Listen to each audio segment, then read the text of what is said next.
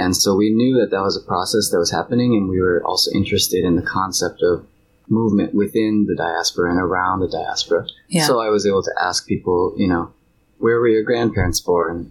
And that's a casual conversation that people can usually talk about pretty easily. Yeah. But it gives me some clues about, the social history of African descended people on the island. Like, I spoke with one cab driver whose parents were from, I think, St. Thomas, or his grandparents might have been. It was a little while ago, so I don't remember. But I asked them, when they moved to Trinidad, and he said it was around the 1940s or 50s. And based on my pre-research, I knew that there was an oil boom in Trinidad at the time. So people were moving to Trinidad from other parts of the Caribbean. And so I was able to kind of contextualize this man's life story, or his history, his personal history within the broader history. And that's kind of what we were hoping to understand. Won't you come along with me? Hello. Welcome to Young, Gifted, and Abroad, perspectives on studying abroad from past and present students of color. My name is Danielle, and I'm so excited to be able to talk to you today because today I have my friend Alec as the guest. I have to thank my friends Sho and Irene for introducing me to Alec. Irene, as you may or may not know, was guest number 4. She was the guest on episode 4 of Young, Gifted, and Abroad. She's a good friend of mine and has been really helpful in sending new guests my way, especially during the first year of Young, Gifted, and Abroad. And Sho is a mutual friend of ours. And so I got to meet up with Irene and Sho back in August of 2019 for lunch, just to see each other, because we weren't able to catch up or see each other for a long time. And Sho brought Alec along because at the time Sho and Alec were co-workers. And so during our conversation, somehow or other, this podcast came up, and Alec mentioned that he went to Trinidad for research purposes while he was in undergrad. And so I gave him my card and I said, well, check it out, see what you think, and if you'd like to be a guest, let me know. And so cut to January of this year, 2020, I was, going through my list of people I wanted to invite to be guests, and Alec was on it, and Irene was gracious enough to reconnect me with him, and here we are today. So thank you to Irene, thank you to Sho, and of course thank you to Alec for agreeing to participate. Coincidentally, all 4 of us are Spartans. All 4 of us did undergrad at Michigan State University. So what can I say? Sometimes it pays to be a Spartan. So about Alec. Alec is, among many things, he is a community organizer.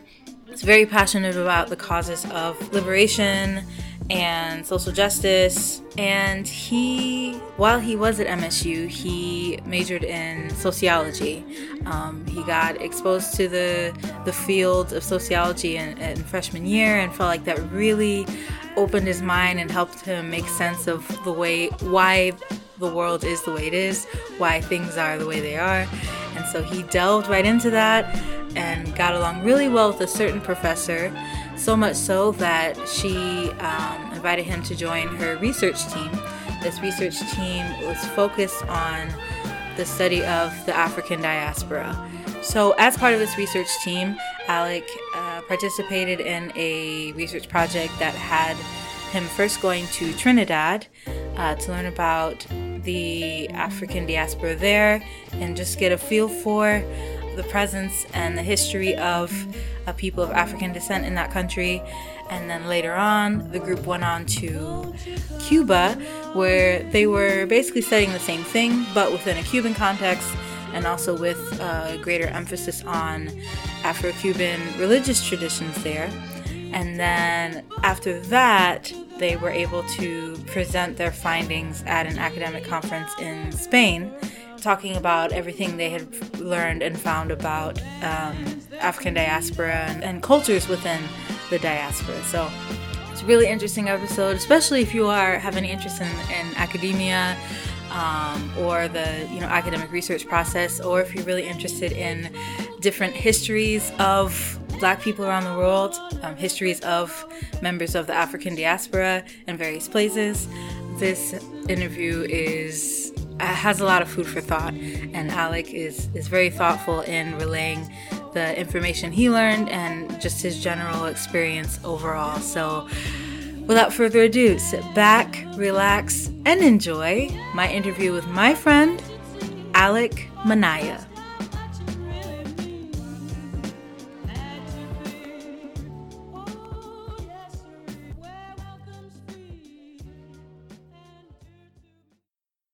Hello?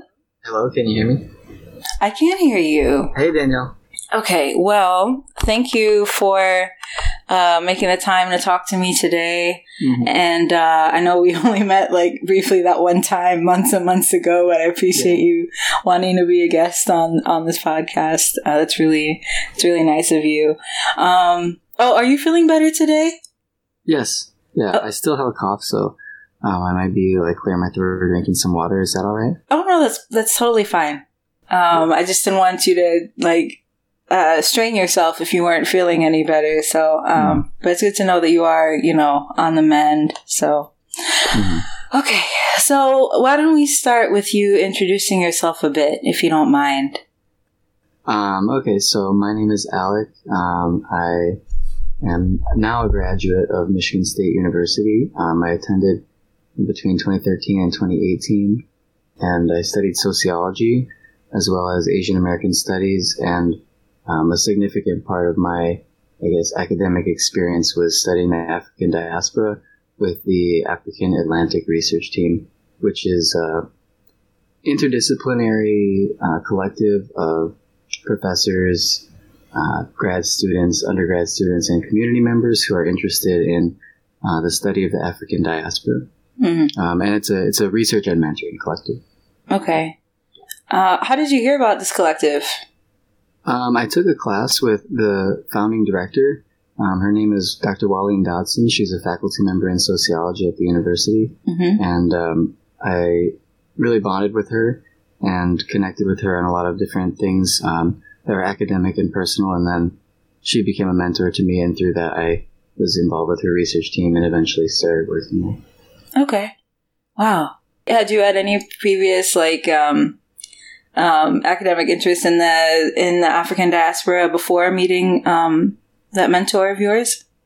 Yeah, absolutely. The African diaspora is something that has been completely integral to the development of the modern world. Mm-hmm. And I've been very curious about, history and sociology and trying to understand this condition that we have now, modernity, just trying to understand the world now. And so that had led me to explore a lot of different areas of history and social development. So African diaspora was definitely one of them because it is such an important part for the development of the contemporary world. Mm.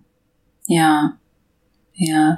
And so is that through that collective, is that what had you go to, I don't remember. Was it Trinidad? That's right. Yeah. Okay. So with the African Atlantic Research Team, I traveled to Trinidad and Tobago. I also traveled to Cuba, which is the site of their multiple decades-long research on Afro-Cuban religious traditions. And we also traveled to Sevilla, Spain, to a conference to present on our research. Oh, wow. Okay. So, over how much time were you doing all this, from going to Trinidad and Tobago and Cuba, from that to presenting in Spain? How much time was that?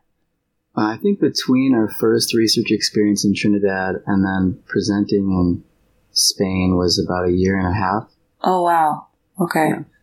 So when you were going to do your research, how much time were you spending in each place? It was a little bit of it's interesting because my mentor and the grad students in the collective wanted to structure the travel experiences as kind of a study abroad. But they have a distinct approach to doing study abroad pedagogy. So we just did about a week in each place. And it served as kind of historical pre-research or kind of like an on-site pre-research that would become something bigger later on. Okay. I can elaborate on all of that if you would like to. Yeah, sure. Go ahead. Sure. So I was actually going to do a study abroad program in Peru that was facilitated through the university's study abroad program, and it was about social research. I had an interest in pursuing a career in academia and research, so I was going to go on that program, but my mentor, Dr. Dodson, cautioned me against it, saying that I couldn't really understand the community I would study in Peru without having an initial exposure to the community. So, in this study abroad program, it's meant as, I guess, a complete research experience where before even visiting the community in Peru that I would have studied, I would have created my research questions, and I would have designed I would have chosen my methods and begun some, predictions and things like that. But the point that my mentor, Dr. Dodson, really emphasizes is that you can't really understand the community and you can't develop a research project without having, an initial exposure, because, what are you going to know? How are you going to know what questions to ask and how to answer those questions if you've never been there, So her approach is that we were studying African diaspora, and we were doing so in an attempt to develop some content for a museum exhibition on the African diaspora that's currently in development. And so we had some questions about culture and diaspora. There's a lot more in there too.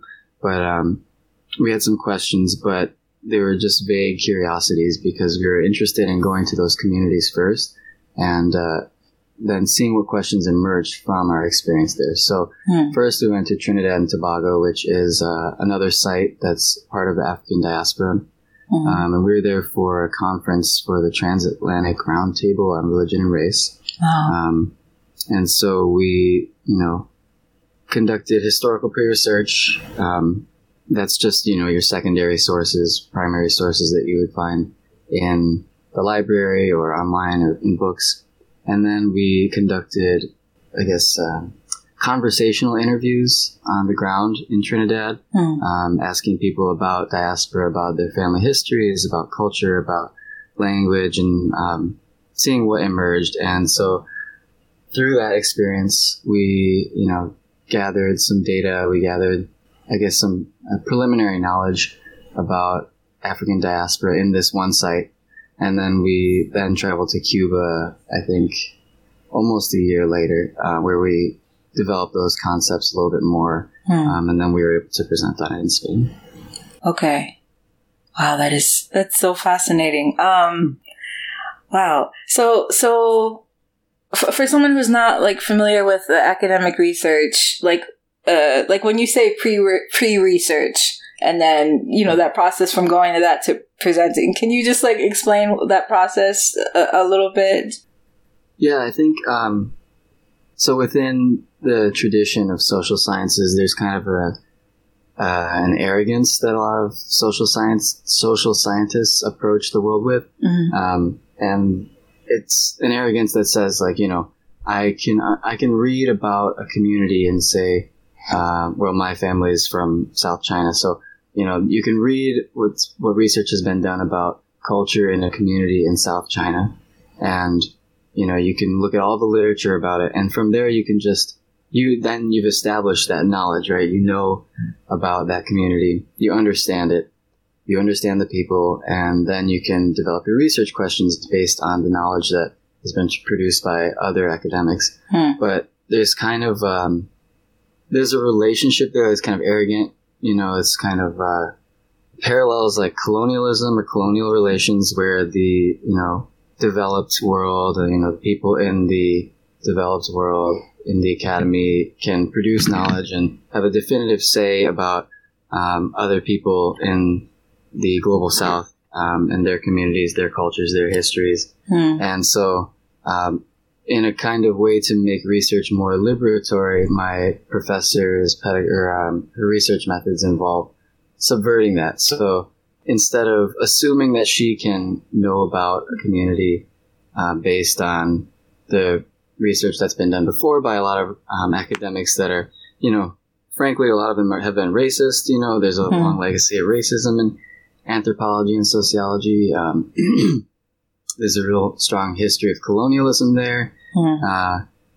And so instead of, just working within that lineage, she wanted to subvert it and kind of give voice to the people themselves. And in a way, actually, that's the only way you can truly understand a community, right? Is if you go there and really listen to them and understand what is important to that community and how they understand their history, rather than how you would like to impose, another narrative of history onto them, or another set of truths, or another interpretation of their culture and their practices. And in this case, we were studying religious traditions. So one example, I guess, that could concretize this is a lot of academics consider there's an Afro-Cuban religious tradition, the most populous on the island, called, first world academics, Western academics have called it Santeria, but that's not what the people there call it, and they don't consider it in the same way that the academics do. So the academics consider a syncretism or a fusion of African Taino, which is the native people of Cuba, and Catholicism, like the religious traditions stemming from those three places. But that's not how the people there understand it necessarily, and it's not a syncretism or a fusion. It's a history of colonialism where the Spaniards imposed Catholicism on African and native people who were practicing their traditions. And so what the people on the island have done is to use some of the symbols and images of Catholicism in order to conceal the fact that they were doing something more authentic to their roots, and kind of fly under the radar in regard to the Spanish colonizers who were imposing Christianity. So while outwardly to the Spanish it looked like these people were practicing Catholicism, they were really, continuing and developing their own religious traditions. So it's not a syncretism, as a lot of academics would say. It's more of a transculturation process, where cultures are meeting and colliding within a space that's, conditioned by power relations. So academics would understand, I think it's, Regla de Ocha is the name, I think, of the religious tradition that a lot of Western academics call Santeria. So hopefully that can help. So you have to get that, so before even embarking on whatever the research goal or the purpose of it is, you went in and got that, I guess, foundational knowledge. That's right. Because there's so much that you can't take for granted that just based on reading about it. So exactly. Okay, gotcha. And you said you were going, on the ground talking to people about their family histories and all that. I mean, how do you go about finding these people? And I mean, how do you even get them to be willing to talk about that with these, people who they don't know, Mm-hmm. Yeah, so I think it's important to note that the research we were doing was not so much a rigorous research study where we were, getting a representative sample for our interviews, or, conducting an ethnography in any, meaningful sense. We were conducting some research, but it was mostly an educational experience for us. And by us, I mean myself and a couple of undergrad students who were also there. We were learning how to conduct research. So we were learning research methods, specifically participant observation research. It's like on-site sociological research. So we were learning that, and so we were just kind of developing our skills with the methods. So it wasn't a totally rigorous research project. So we didn't go, think about what are the different populations in this, like in Trinidad and Tobago, for instance, or in Cuba.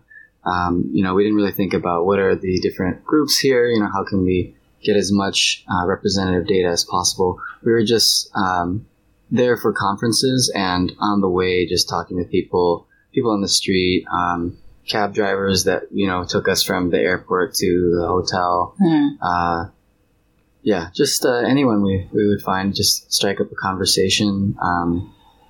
We didn't treat it as as an interview necessarily. You know, it was more conversational. Okay. We didn't record it. You know, we didn't have any audio devices recording, so that puts people, you know, more at ease. Right. We didn't have notebooks out necessarily. We didn't, you know, have structured questions. We, you know, did some research on the island, for example, in Trinidad, and its history. So we had some concepts and some historical points that were interesting to us. And we, you know, asked about those things in some indirect ways.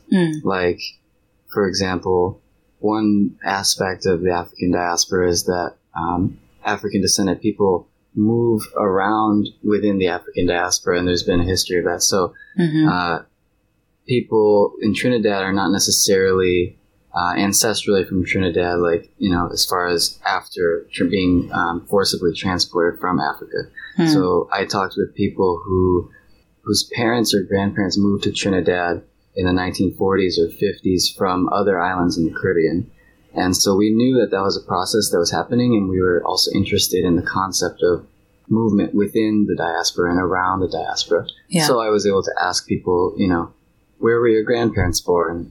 And that's a casual conversation that people can usually talk about pretty easily. Yeah. But it gives me some clues about, you know, the social history of African descendant people on the island. Like, I spoke with one cab driver whose parents were from, I think, St. Thomas, or his grandparents might have been. It was a little while ago, so I don't remember. But, and so I asked them, you know, when they moved to Trinidad, and he said it was around the 1940s or 50s. And based on my pre-research, I knew that there was an oil boom in Trinidad at the time. So Trinidad sits on a massive oil shelf, and there was a bunch of, I guess, development at the time to exploit that oil, process it in Trinidad. So people were moving to Trinidad from other parts of the Caribbean at that time. And so I was able to kind of contextualize this man's life story, or his history, his personal history within the broader history. And that's kind of what we were hoping to understand. Gotcha. Okay. So it was more like informal, casual type thing. That's right. Just talking to people as you were out and about. Okay. Yeah. Okay. Oh, well, I didn't even ask, like, what got you interested in sociology in the first place? Oh, yeah. Well, when I was a freshman at Michigan State, I took a general education class that was, I think, about society and the individual or something like that. And I found it extremely exhilarating because I was able to understand for the first time that individuals' lives are not shaped by the conditions of, you know, the subjective conditions of that individual. They're shaped more so by society. And that was very interesting to me because growing up, I had believed and had heard and had been taught that, for example, a poor person is poor because of their, you know, bad decisions or their lack of skills in financial management and all that kind of stuff. And I had always felt that that was not correct, but I didn't know how to express it. And sociology gave me the conceptual tools and the language to really explain and articulate exactly why that's an incorrect and harmful view, and that poverty is caused by structural conditions and social conditions that are not only global now, but have been developing for, you know, 500 or more years. So that was really illuminating to me. And once I was able to develop that articulation, you know, there's so many other concepts about society that I was interested in, and I just wanted to explore from there. Yeah. And I found my way into environmental sociology, and then we began to study race and ethnicity and culture and other things like that after that. Yeah. I mean, since you mentioned it, like environmental sociology, like how would you define that? Is that just like you said, how, you know, an individual is, you know, affected by the society they're in, but extending that to like the environment and like how they interact with the environment? Is that what that field is? Yeah, absolutely. It's the study, I guess, of how society and the environment interact. And that's very vague, and it really doesn't offer a lot, but I guess that is a comprehensive definition. Okay. All right. Yeah. Okay, cool. Yeah. And for you, when you were going on this, when you were going to Trinidad and Tobago and Cuba, Was this your first time traveling out of the country, or had you traveled internationally before? Yeah, that was the first time. I mean, I had been to Canada. I'm from Michigan. Mm-hmm. But yeah, that was the first time traveling abroad in any meaningful sense. Okay. All right. Well, I mean, you were going for, very specific purpose. So I'm sure that kind of like grounded you in a way. I mean, did you feel anything in particular about the fact that you were traveling outside the country for the first time? I think I was excited mostly, maybe a little bit nervous. But because it was not a long, immersive experience as some study abroad programs are, I wasn't that nervous. We were going to be, in a regular hotel or something I would be comfortable in. And we would be, immersing ourselves in the community, but it wasn't like I was staying with the family for 6 weeks like some other programs. Yeah. So I wasn't that nervous about it. Okay. All right. And you might have mentioned this before, but how many people was it with you in this group when you went? Well, on the first trip to Trinidad and Tobago, I traveled with my mentor and professor, Dr. Dodson, 2 graduate students, and another undergraduate student. Okay. So there were, I guess, 5 of us total. And then when we went to Cuba, it was 3 undergrad students and 1 graduate student. So just 4 of us. Gotcha. So these are pretty small groups. And then you went, if I have the timeline correctly, you went to Trinidad and you went to Trinidad and Tobago first, and then like almost a year later you went to Cuba, and then later on you went to Spain, right? That's right. Okay, gotcha. All right. When you went to Cuba, so in Trinidad you were mostly there for a conference, right? And Cuba, was that also like revolving around a conference, or was that just to extend the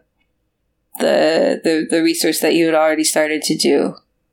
It was both. Okay. So the research team, ART, or the African Atlantic Research Team, has had a field site in Cuba and Santiago de Cuba, for example, specifically, for I think over 2 decades. And so we were invited there to go present at a conference on, I think it was African diasporic culture.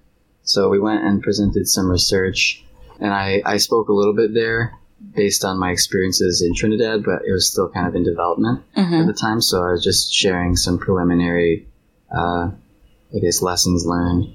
Yeah. And our graduate students were those that were mostly speaking there. Okay. On their dissertation, yeah.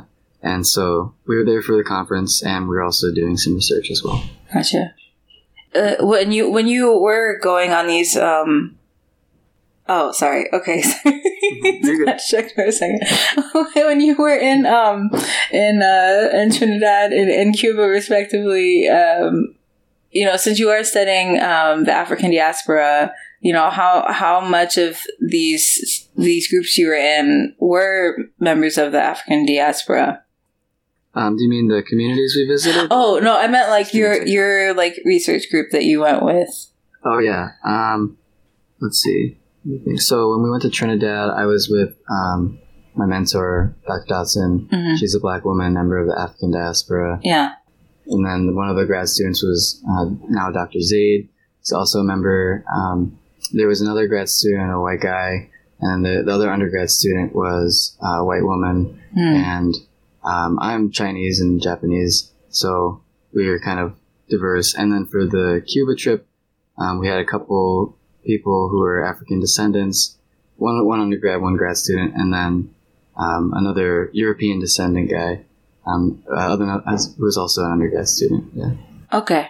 Yeah. All right. I was just curious because, not to say that anyone can't have whatever research interest they're in, but obviously because this is an interest in a specific, the African diaspora, and it's kind of like, I guess I'm thinking from like a Black American context. It's kind of like sometimes some of us might feel touchy about who gets to say what about us and about our history and all that.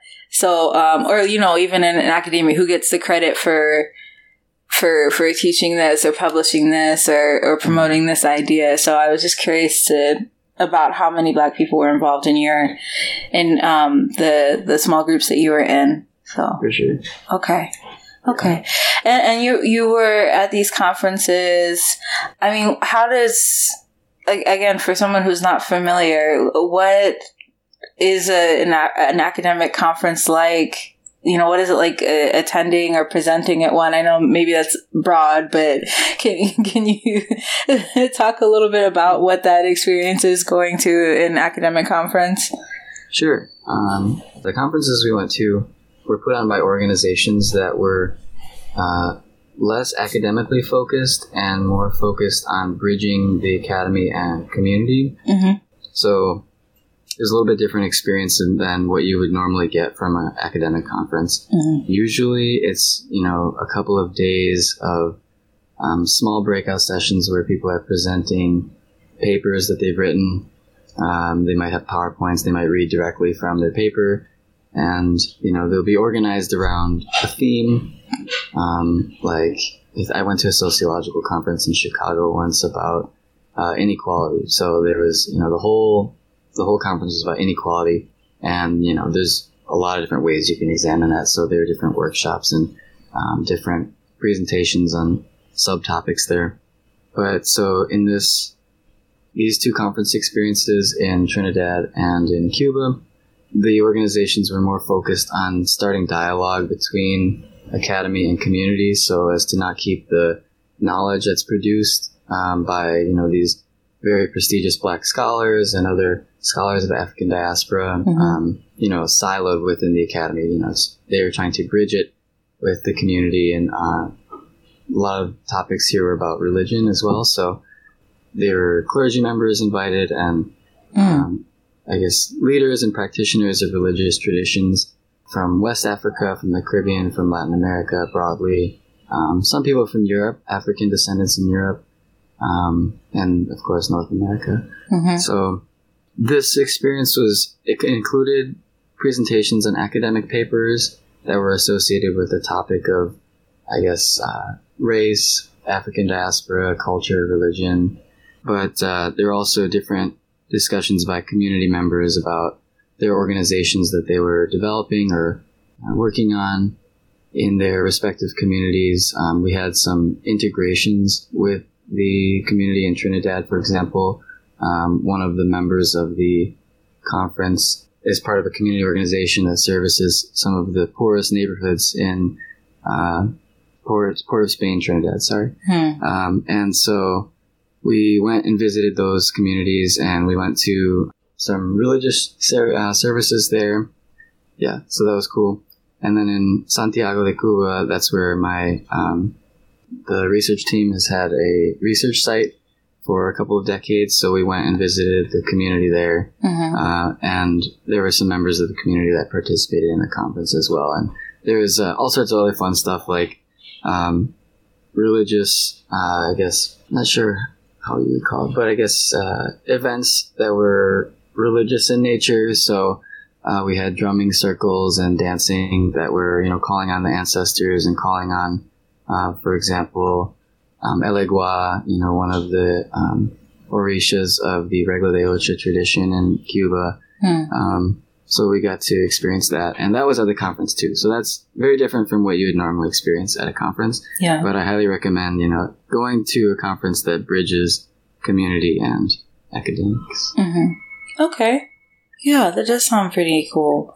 In Cuba, was everything in Spanish, like with the conference you were going to? I'm just wondering, like, did you have like an interpreter with you the whole time you were in Cuba, or was well, no, you said your research collective has had a site in Cuba for like 20 years, so I guess it's is it like bilingual? Sorry, I'm rambling. I'm wondering about like the linguistic setup while you were in Cuba. That's basically what I'm getting at. Yeah, for sure. We were just on our own. We didn't have a translator or interpreter.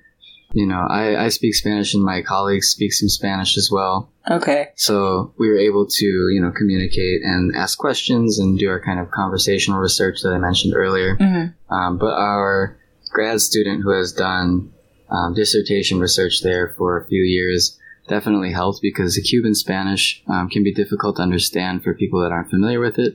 So I had some trouble at times, and he really helped us out. At the conference, there was it was bilingual, maybe even trilingual, because there were members of African diaspora, from Spanish-speaking parts of Latin America, from the English-speaking parts of also Latin America, but North America more strongly. And then there's some French speakers there as well. So they would have presentations in one language, but there would be kind of someone that would summarize it later or translate, halfway through and stuff like that. Okay. All right. And was it a week that you said that you were in each? Like you were a week in Trinidad and Tobago and a week in Cuba? That's right. Okay.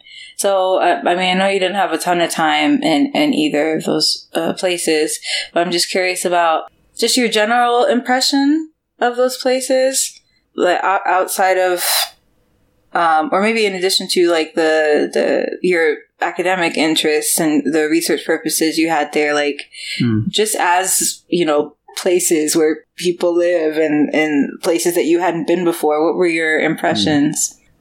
Great question. I really love both. I think I really, really loved Cuba. There were a couple of things about that I really loved that I'll touch on too. But I think so. I've grown up in the Midwest, which is statistically the highest concentration of European descendants in the United States. Wow. Compared to the West Coast, the Southwest, the South, the Northeast, and everything else. So it's like walking around here as a non-white person, you don't really realize how alienating it is until you go to a place where it's full of beautiful black and brown people, or myself when I travel to Asia, it's like seeing my own people, and it's our space. It's, we are dominating the area. It feels a lot more comfortable. It feels like being at home. So when I mentioned that going to Trinidad was my first experience abroad in any meaningful sense. Yeah. And we had, a stopover, I think, in Fort Lauderdale, Florida. And even there is far more diverse than the Midwest, right, which I'm used to. And it's just so beautiful to, be even in the airport and hear people speaking Haitian, Creole, hear people speaking Spanish, Arabic. There's so many different languages, and it felt more comfortable to me seeing European descendants or white people as the minority there. It's just, it makes me feel better. And then so going to Trinidad and Cuba was great. For the same reason. It's like my mentor says often, she tries to get students to travel outside of the United States because you realize that we are the world, actually. The world is black and brown. It's like the Europeans and their descendants outside of Europe are definitely a numerical minority. And that kind of, for a lot of people who are not white, and especially young students, that can really flip something in your brain that's very empowering. Because we're used to, at least those of us that live in the United States or other European dominated spaces, it's like we're used to being marginal, used to being, on the edges, and it's, not having a comfortable claim to ownership of a space, for example. So she really pushes us to get out into the world to see that, it's a big world, and it's very different once you get outside the United States. Yeah. Yeah, I can totally relate to that. And you said you really enjoyed Cuba. What was it about Cuba that you enjoyed so much in particular? Yeah, there's so much about Cuba. We were able to visit the research team's site and the community there, and I felt great about that because I was welcomed, and we were able to participate in some of the religious traditions there. So we saw and participated in some drumming circles that called on ancestor spirits, asking the ancestor spirits for guidance in the direction of the community at the time. And that was really beautiful to be a part of. I've always had an interest in, I guess, non-Western spirituality growing up. I was raised in a Catholic tradition, actually, as well as some exposure to Buddhism. And so I've always had an interest in the different ways that people interpret and experience the world.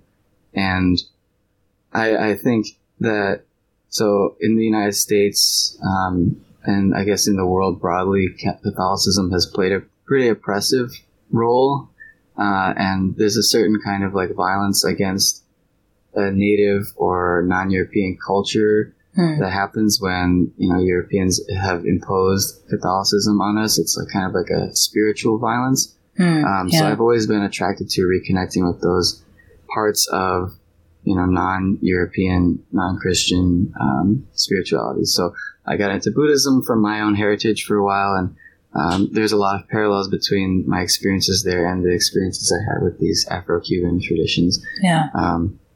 And so I found that very affirmative and very beautiful, very meaningful. And the other dimension is that Cuba was colonized by Spain for, I think, 400 years, and was then a neo-colony of the United States from 1902 to 1959, when they had the triumph of their socialist revolution. And that is how people there speak of it. When I spoke to people, they say it's the triumph of the revolution. You know, they're very proud of it. They very much support the revolutionary government, and the way that the society functions is so much different, so much more human than how the United States is. You know, like, for example, there are no ads or billboards in Cuba when you drive on the roads. There are some billboards, but they have like very beautiful paintings, paintings of revolutionary leaders, paintings that affirm, you know, children's right to go to school, you know, things like that, very basic things that are just affirmative of basic human values like altruism and the value of education, all sorts of things like that, environment. And just the way people relate to each other is way less alienated than it is in the United States. We have a very individualistic culture. Yeah. And we don't, you know, when you walk on the street, you don't really talk with people most of the time. But in Cuba, there's a strong sense of collective culture, collective identity. People are extremely helpful and always willing to talk. And, you know, if you are, you know, obviously I'm not an African descendant. I don't look like I'm necessarily from Santiago de Cuba, which is where we were, and which has a high concentration of African descendants. There is actually a Chinese population there historically, so some people, you know, thought I was actually Cuban. Oh. But yeah, it's interesting. Yeah, so, you know, and just from the way we dress and talk and walk, people can tell you're from the United States. Yeah. And there's a relationship of tension there, you know, between Cuba and the United States. So, you know, some people aren't, if you're acting like a loud, rude, racist American, you know, people won't welcome you. But if you walk among the people, if you're humble, if you speak with respect, I found them to be very, you know, helpful and welcoming. That was just so much more affirmative and more human-centered than the, you know, very exploitative, you know, individual culture that we have in the United States. Yeah. Yeah, I can see that. Mm-hmm. Yeah, it's interesting. I was just listening to you talk about how, you know, it's the socialist revolution is seen as a triumph by, you know, Cuban people who live in Cuba. Because I was thinking about, like, stuff that I've, like, read in the past. Like, oh, goodness, what is it called? There's, like, an animated movie called Chico and Rita or something. Oh, really? And there's a novel. Oh, I wish I remembered what that novel was called.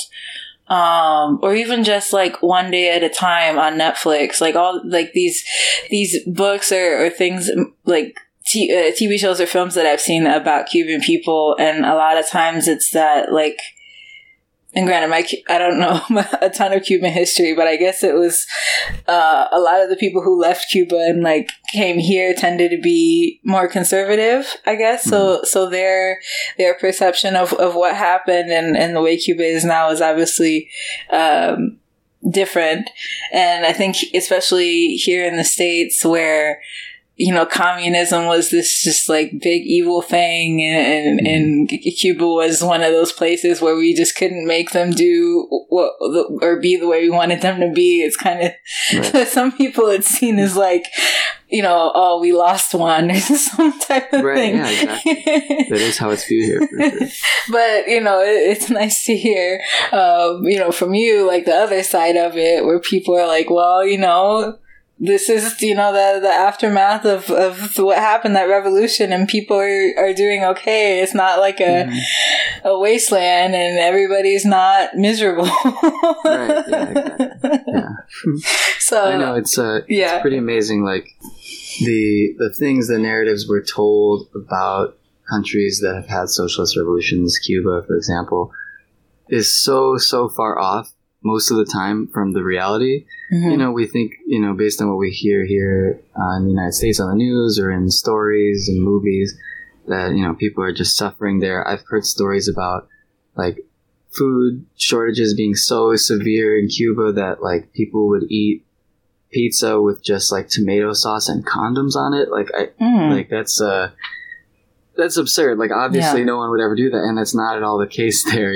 There's plenty of food, and people are living just fine.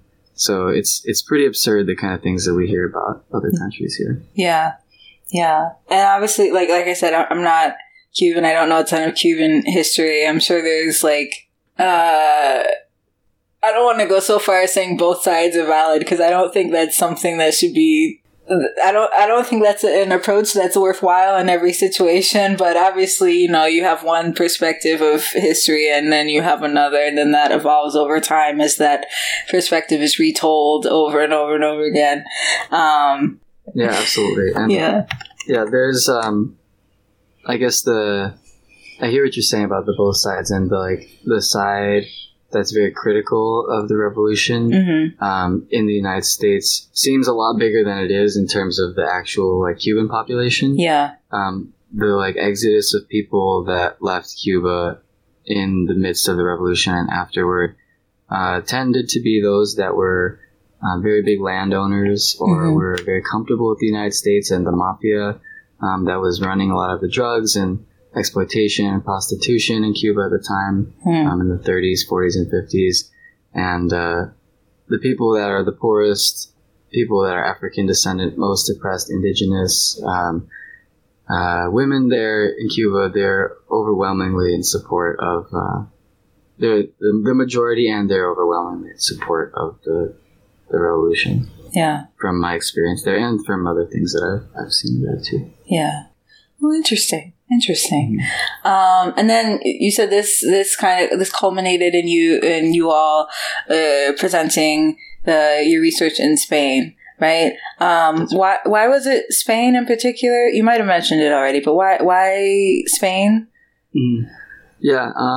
So that was it was actually a different organization than the previous two. And this one is called ASWAD, the Association for the Study of Worldwide African Diaspora. I think that's right. And so it's another academic organization that is multidisciplinary and focuses on African diaspora and hosts a conference every 2 years.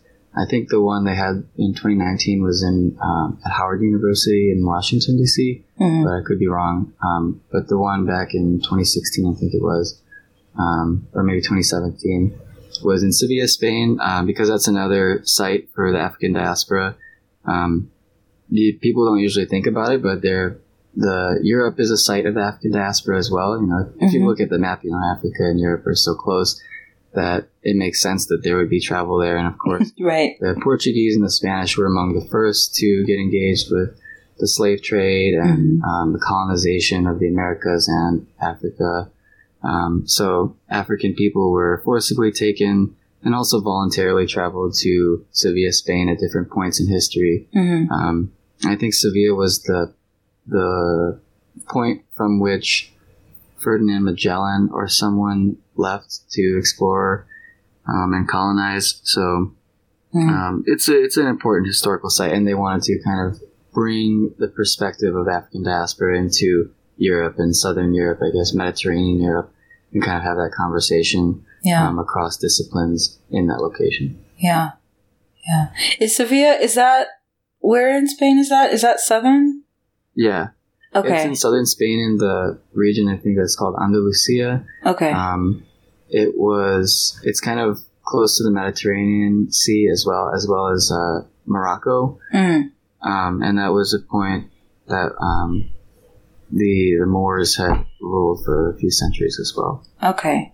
Mm. Yeah, I asked because I had a guest on the podcast last year who was a professor, and she studied in Spain, met her husband there, and has been to Spain multiple times.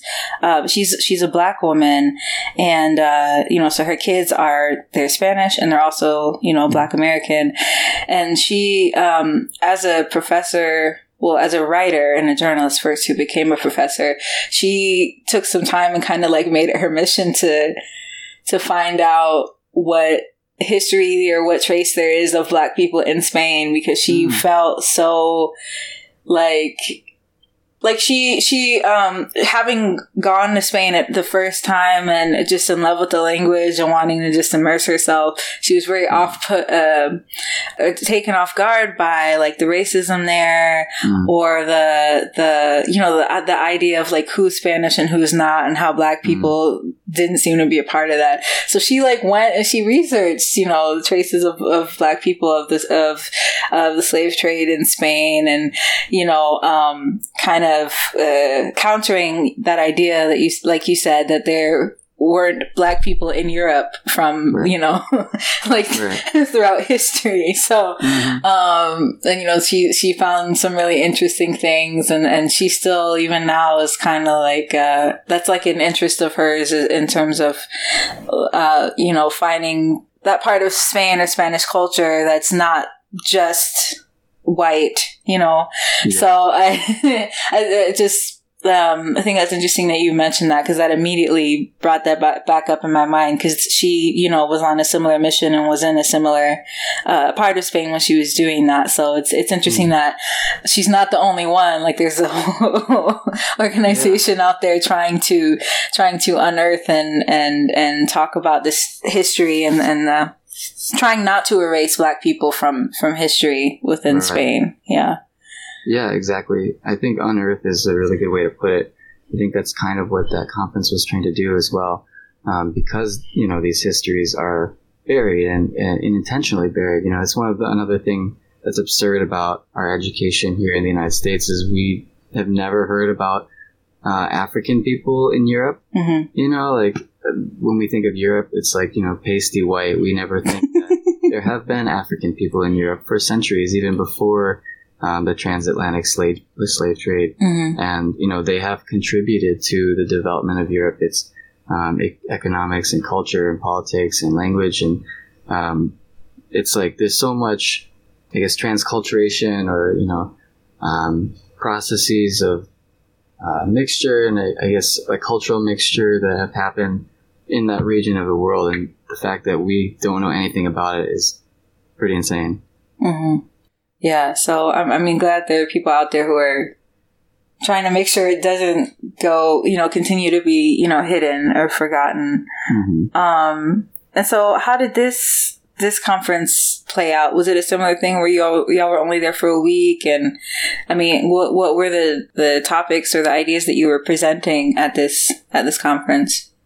Yeah, we were there for a week, and it was more of an academic conference than the other two I mentioned. Mm-hmm. And we presented on our research in Trinidad and Cuba, specifically with regard to the concepts of African diaspora and culture. Yeah. It was very broad because each of us that had traveled had different interests and questions that we'd like to investigate. And so we each kind of spoke about that, but we were mostly talking. So we all had our separate interests and we kind of brought them into the presentation, but our central topic was about our experience learning research methods. So it's kind of like a meta discussion. Mm. We were talking about what it was like to implement conversational interviews in Trinidad and participant observation in the religious community in Santiago de Cuba. And, how was that process for us? What did we learn?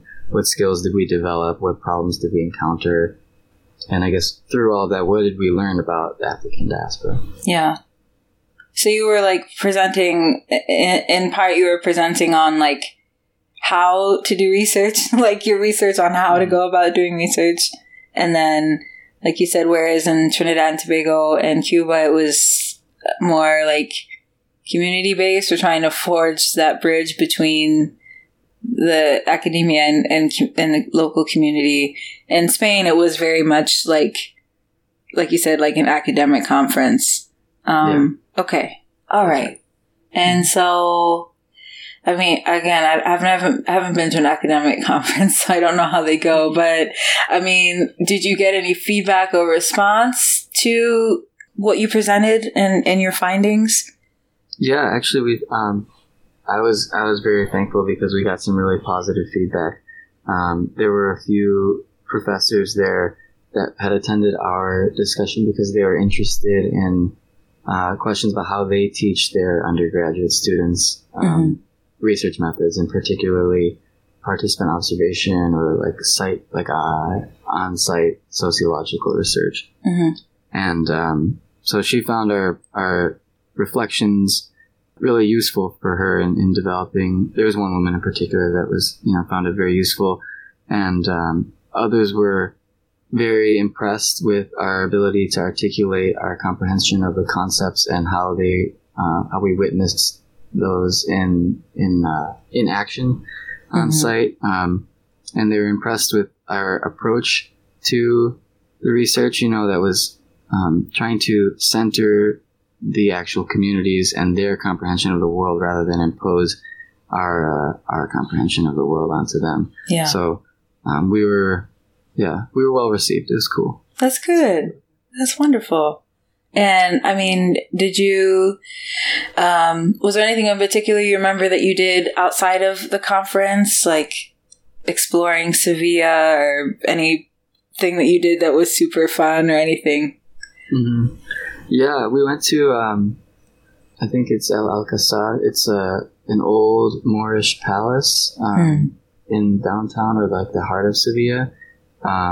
It's really stunning architecture and just like beautiful, I think, like Islamic ceiling painting and all that kind of stuff. I actually don't know that much about Islamic or Moorish culture, so I can't really speak to what exactly I saw, but it was very beautiful.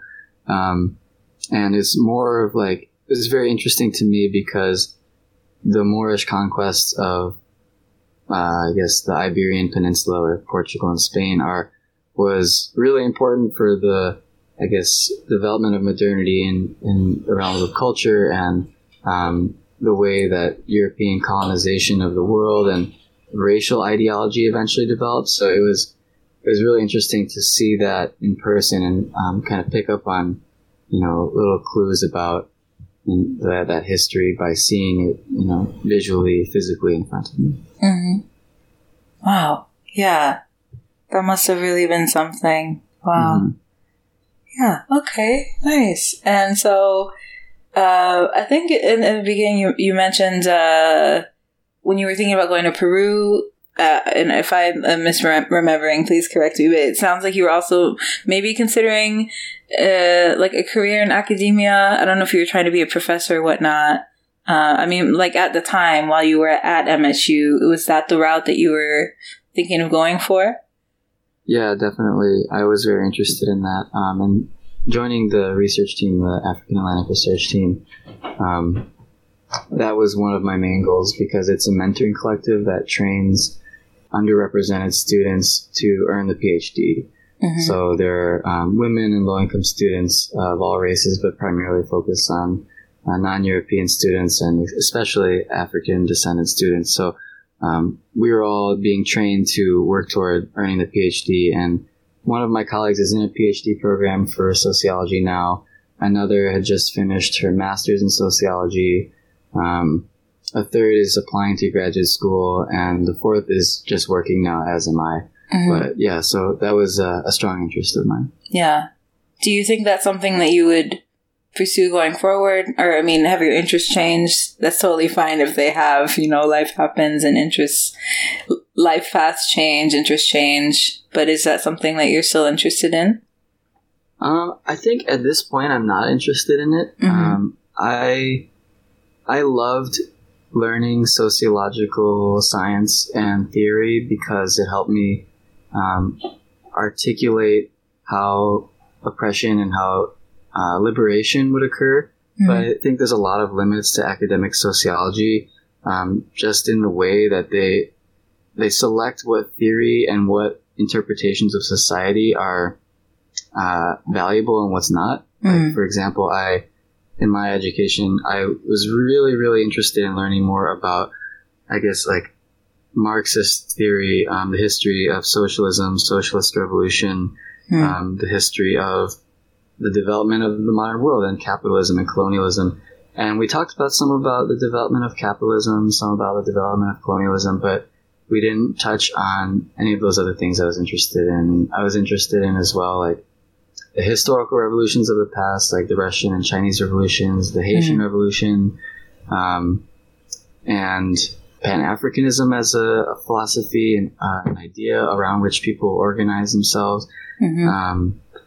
And that I just didn't find that discussed anywhere. And I think once I got out of college, I was excited to finally start reading the things that I had been wanting to read. Mm-hmm. And so I have been reading things from, revolutionaries of the past. And I've been reading some more Marxist material, so my family comes from China, so I've been reading some about our own history, our own revolution, and finding that very meaningful. And I think I've always wanted to learn social theory so that I can apply it in practice. Yeah. And bring it into spaces where I organize collectively with other people for collective liberation, not just developing my own individual academic career. Mm-hmm. I've always been more interested in going to the people and serving the people. I think it's fine to, enjoy knowledge production and engaging theory, but for me personally, I think I wanted to go beyond the limits of just producing knowledge, which is what an academic career entails, and go into, producing or, engaging with knowledge at least, and bring it into practice in ways that serve the people and, can liberate people. Yeah. So I've been doing more on the ground organizing and still doing political education and doing workshops and things like that with youth about these topics that I learned about in college and that I learned about in my study abroad experiences, but more so in a way that is toward organizing and liberation. Gotcha. Yeah, no, that's totally... material liberation, I guess, Yeah. There's like a way to liberate your mind through knowledge, but where I'm thinking more these days about more material liberation and collective stuff. Yeah. No, that makes sense. And that's totally fair. And I'm glad that you mentioned that because there is that kind of distance between like the academia and like the general public or, people on the ground, local communities. And so it's like theory is useful, right? And creating theory is useful, but then making it accessible is also something that's important. So it seems like you found kind of, what am I trying to say? Like that's like where your priorities have shifted and that's, I think that's pretty cool if I say so myself. So, okay. So after all that, all the, Trinidad and Tobago and Cuba and Spain, all those places you went to as part of this, research collective and those aims you had for that particular, research subject. Beyond that, have you, has there been anywhere else that you've gone outside of the country since then? Or anywhere else that you're thinking that you'd like to go to? Let's see. I think, so a couple of years ago, I went to China. It was my first time actually going back. My family came to the United States a long time ago. Mm-hmm. So we don't really have a very strong connection with our family there anymore. But I got to see a lot of different things that I'd always, been interested in like major cultural sites and cities in the South where our family's from. And that was really cool. I also traveled to the Philippines this last year with other family who are from there. And, you know, just mostly spent time with family. There is a very family-oriented trip. But I'm always doing that kind of like conversational interview stuff I learned from my research experiences. And since I have an interest in the history of China and the history of the Philippines, for example, just talking with people I meet on the street there about their families and their histories and kind of contextualizing that in the larger history. So the methods and I guess skills that I learned in the research team are ones that are pretty universal. So I try to still apply them. Yeah. Okay. And any place that you'd like to go to in the future at some point? Any place that's high on your list? Well, so I am Japanese as well, so I have not yet been to Japan, and I do have relationships with family members that are living in Japan now, so it'd be great to go visit them in person.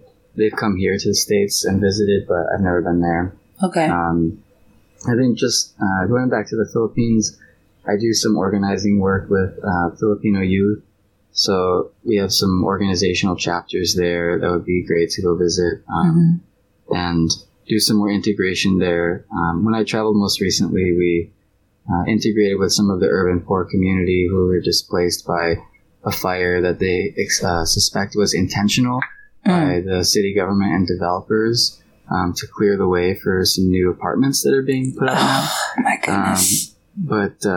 So we went and integrated with them and learned about their experiences, and so we're connected with people that serve the poor like that. So I think I would like to go back and do more of that. Yeah, mostly.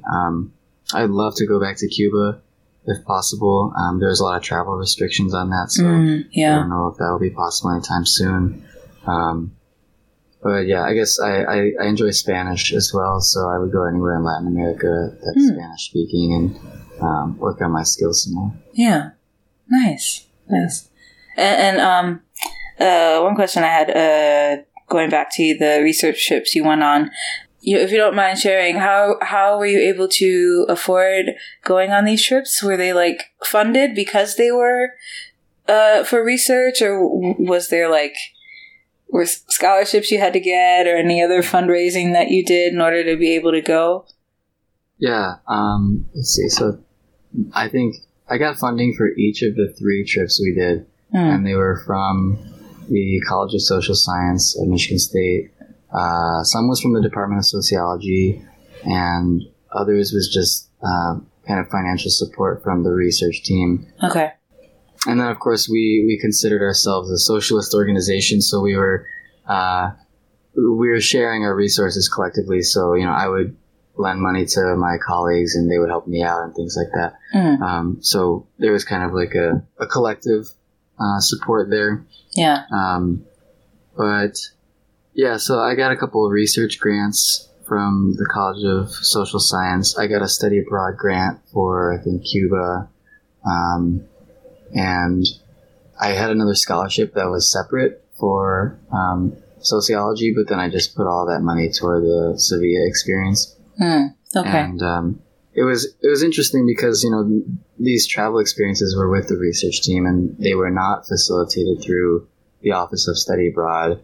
And so, I normally would not have been eligible to, or I was technically not eligible to apply and receive this money, but we made our case that, we are doing a study abroad program. We're learning, we're doing research, we're learning methods, and it's, going to have concrete outcomes in, papers, and it's going to be in the museum exhibition that we're eventually working on.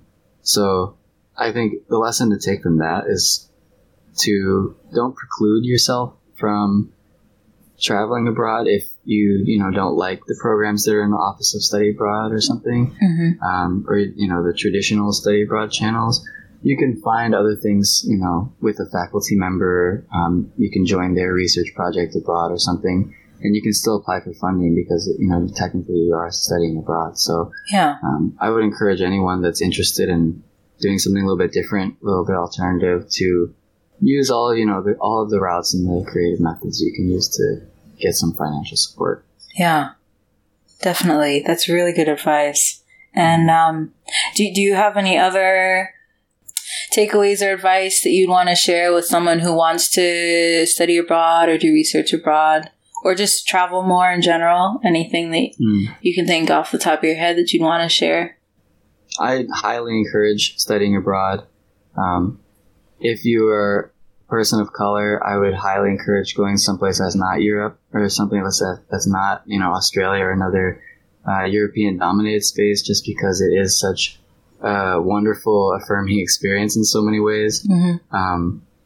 And you can learn a lot more because there's to get kind of deep, I guess, there's a certain comprehension of the world, a certain ontological approach to the world and other people that is common to these societies that are or have been colonizer societies like Spain or the United States, or the culture and the ideas that are part of those societies are often less human in a way, or they're less affirmative. The culture and the ideas are different, very different than what you'll find abroad. So it can be very liberating just to immerse yourself in a community of people that think very differently and live very differently, view the world and other people and nature in very different ways than what we're used to in the United States. Yeah. So I would highly, highly recommend going someplace different. I say also know yourself and know your limits as well. One of the reasons I didn't go to Peru was because I was going to be staying for 6 weeks with a family there in rural Peru. And I knew that, having never traveled abroad in any meaningful sense, that would have been too much for me. I would have been over my head. I have problems with anxiety, so I probably would have had, issues with anxiety there as well. And not being able to leave, whenever you want, or whenever it gets too much, would have been too much for me. So I was thankful that I went on these smaller experiences that were just a week at a time, and with colleagues. I wasn't just staying by myself in the community. I was with colleagues that I already knew. So yeah, just know yourself, know what you would be most comfortable with. Push your boundaries, but, don't make it too hard on yourself. And yeah, definitely travel if you can. Yeah. And apply for funding and support anywhere you can too, because, I didn't expect to get on any of that funding I did, but I did. But you did. Yeah. Yeah, it worked out. Okay. And I don't know if you're allowed to say, because I know it's still in development, but do you know which museum or where the museum is that you all are preparing this exhibition for? Yeah, I don't want to speak to that too much because I haven't worked on the project in, I think, 2 years since I graduated, and I don't know what status the project is at. I know some people on the research team have moved on to other positions and things like that. So I'm not sure that the project is still in development, or if it was abandoned or tabled for now. So I don't know. It was going to be at Michigan State University in the University Museum. It was going to be about cultural artifacts from African diaspora, and just exploring and explaining the concept of African diaspora and how it's significant to the development of modernity. I mentioned it before, but the African diaspora and African descendants, broadly speaking, are far, far, far more important to the development of modernity in every sphere of social life than, people think. Right. The Haitian Revolution was one of the most influential things that has ever happened, and yet we never hear about it. So it's things like that are important to understand. That's what the museum exhibition was going to be about.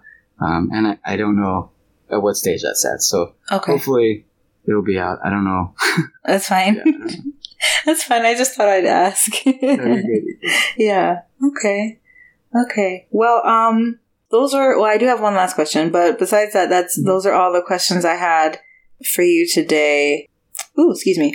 My last question is there a way for people to reach you or keep up with you online if you would like them to do so? Let's see. I don't really publish anything online. I just have, my basic personal social medias. But I am part of an organization called Anak Bayan. It's a Filipino youth organization. And we, are organizing toward the true independence of the Philippines. And so we have a local chapter in Detroit. So you can follow us on Instagram at anakbayan_Detroit. Okay. And the first word, Anak Bayan, is spelled ANAKBAYAN.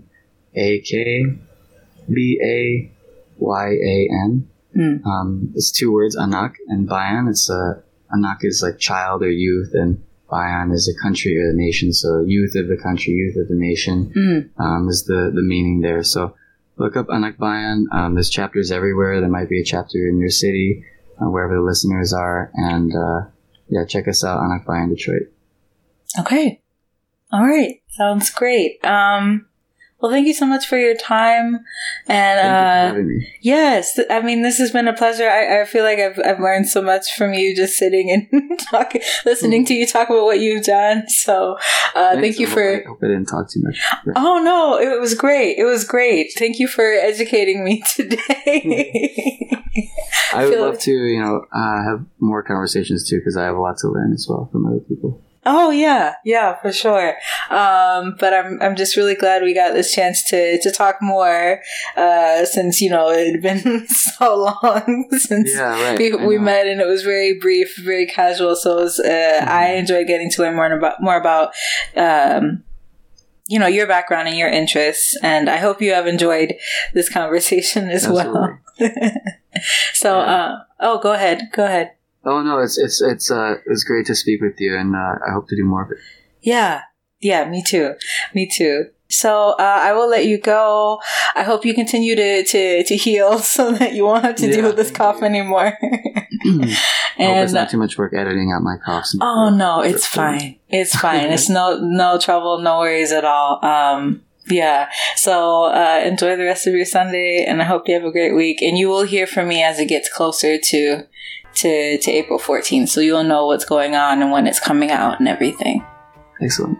Okay. Thank you so much. Really appreciate the opportunity to speak with you. Oh yes, thank you as well. You are very welcome, and I will be in touch. I'll talk to you later. Okay. Awesome. Thanks. All right. Bye, Alec. You too. Bye.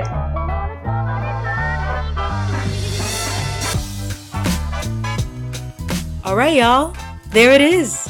Thanks to Alec for being such a wonderful guest, and I hope you like how this all turned out.